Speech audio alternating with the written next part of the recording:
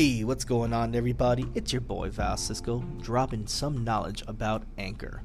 Guys, have you ever wanted to record your own podcast? Don't you want millions and millions of people to listen to what you have to say? Whether it's about Zeus, whether it's about sports, whether it's about everything that's going on in the world with quarantine? Guys, what are you waiting for? Download Anchor. Anchor basically is a one-stop shop for all your podcast needs. It has creation tools that allow you to record and edit your podcast right from your phone or your computer. Number 2, it's free. Guys, it's free. There's not a lot of freebies out there, so grab this. And of course, Anchor will distribute your podcast so you can be heard from different places like Spotify, iHeartRadio, Apple Podcasts, and many, many, many more. You can make money off your podcast too with minimum listenership. So right there, guys, listen, this is a no-brainer. Download Anchor. It's pretty fantastic. I love it. Hell, thank you, Anchor, for giving me the platform to speak about all the random things that I do. It's everything you need to make a podcast in one place. So please, once again, download Anchor. You can download it off the Apple Play Store, the Google Store. I don't know if you guys have Blackberries out there still. Whatever is out there, download it. It's freaking phenomenal. You guys won't regret it. Take care. Ciao.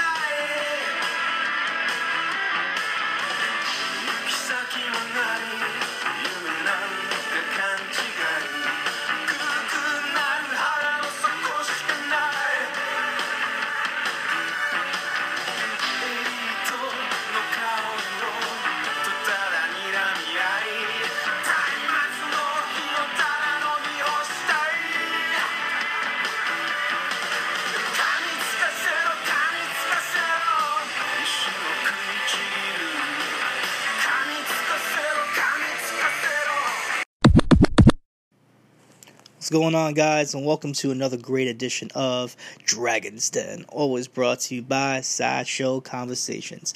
It's me, the coach of the hour, too sweet to be sour, Val Cisco, and of course, we're back at it again with Megalo Box, episode 5, titled The Man from Death. Fun episode. It took me back a little bit. It really, I had to take a step back from the episode and realize what I was watching because it was very deep, very emotional. This is one of the most emotional episodes I've seen so far, with a different character that's not even the main character. It's such a side character, but a great backstory. And when I look at an episode like this, it definitely reminds me of shows like Cowboy Bebop, where even a side character can have so much emotion exuberating out of them. So this week's episode offers first follow-up with a character that's not really the main character, like I was saying. It's not following Joe whatsoever. It's really following the new character, Nambu's protege, and his relationship to him as well, too. I believe his name is T.L. Aragaki. I probably botched that, but you know me, I always botch names, so I'm not the best with that. But looking at this episode here, it really took me back because of the fact that it started off with a war sequence. One of the first episodes that I've seen in Megalo Box with a war sequence. You know, we see the soldiers, going back and forth, trying to save survivors in this, I guess, hellacious battle that's going on. And I guess we see Aragaki in his soldier uniform, trying to rescue a survivor, going into an abandoned house, apartment complex, if you will, and he sees the survivor on the floor, and when he goes, I guess, pick up the survivor, it looks like a lady with a baby, if you will, and he turns her over, and it's actually a dud. It's like a person dressed up, not a person, but I guess a decoy dressed up as an old lady with a baby, and essentially it's a bomb, and we see this character blown up, like just blown, like it just explodes. I'm like, what the hell is happening here? I'm getting this crazy war sequence in a mega boxing anime, and you know what? I just didn't know what to think at that point, and we kind of go back to Nambu.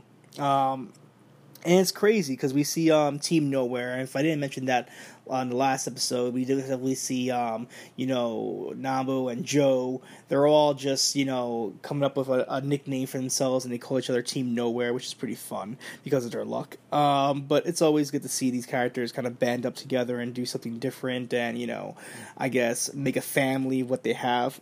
Anyway. When the boxer in question is revealed to be an old acquaintance of Nambu, he's forced to come with terms with some past demons he thought he'd long since buried. This goes back with Aragaki and Nambu training. And this guy was like the main guy. He was like you want to say like a Mike Tyson, if you will, a protege with Nambu. We see Nambu in the past, just a great trainer, like I thought it would be as well too. He's just a very spot on technical trainer, looking to better himself, looking to better his protege as well too, and get him into the main event. And then we see Aragaki called into action for his services, and Nabu's pissed off because of the fact that, anything can happen to his fighter. He has an emotional connection to him, almost like a father-son relationship, if you will, as well, too. And when we see that sequence where, in the past sequence where Nabu finds out that Aragaki essentially died, he breaks down. Essentially, the gym that he had before, Nabu's gym closes up, and you see the breakdown of that character of losing essentially his son, his best friend at the time, and not having that will to go on because of a loss.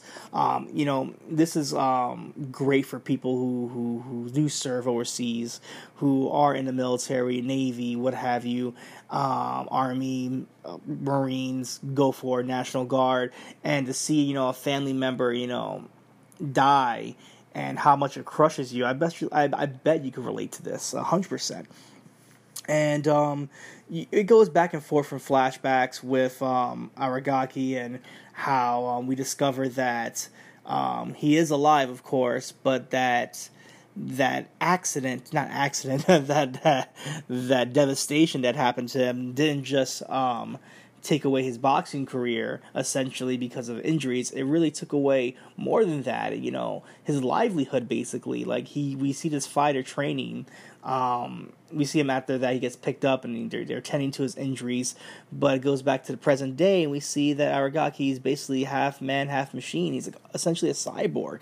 He has, robotic legs, and, he's very, I wouldn't say that he's jealous seeing Joe and Nabu together, even though he makes it clear that, he forgives Nabu for moving on from him, but he's going to destroy Joe once he gets into the ring with him. But it's more just hurt. He just feels hurt at the fact that, after that accident, you would think that your best friend, your father figure, couldn't move on, and you see him now with, essentially to him, this lower class athlete. So we see Aragaki is number 17, and for good reason. His training montage is great. You see this guy coming from nothing, injuries, blown up legs, blown up limbs, half a face all messed up, come from that to being the 17th best fighter in the world. That's saying something. And he looks at Joe as just this piece of shit, as everybody does in this show. Joe is essentially a guy who's just getting by, especially with his moniker as Gearless Joe with no gear whatsoever. Everybody wants to get a shot at taking him out, which is Nabu's plan, just to kind of get up in the ranks.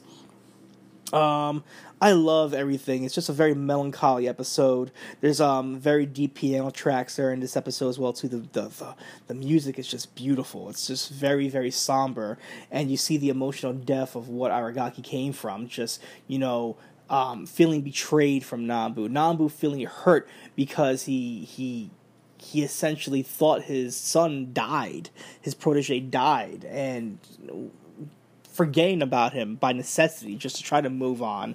And now that he's back, both of them feeling that guilt, both of them feeling that hurt. And there's even points where Nambu doesn't even want Joe to fight him. And there's even points where the trainer for Aragaki doesn't even want to fight Joe. It's like, everybody just not take this match. It's not healthy.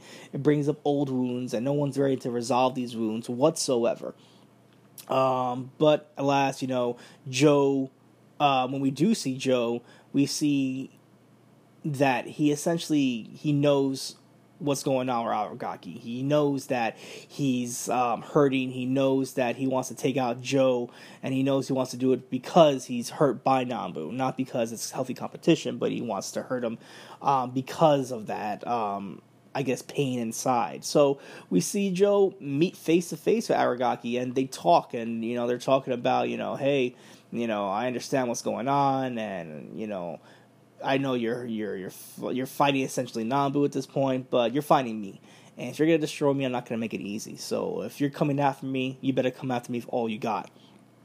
It is a crazy episode because, number one, it reminds me of Cowboy Bebop, where we would get a not essentially a villain, but just a character where you can relate to.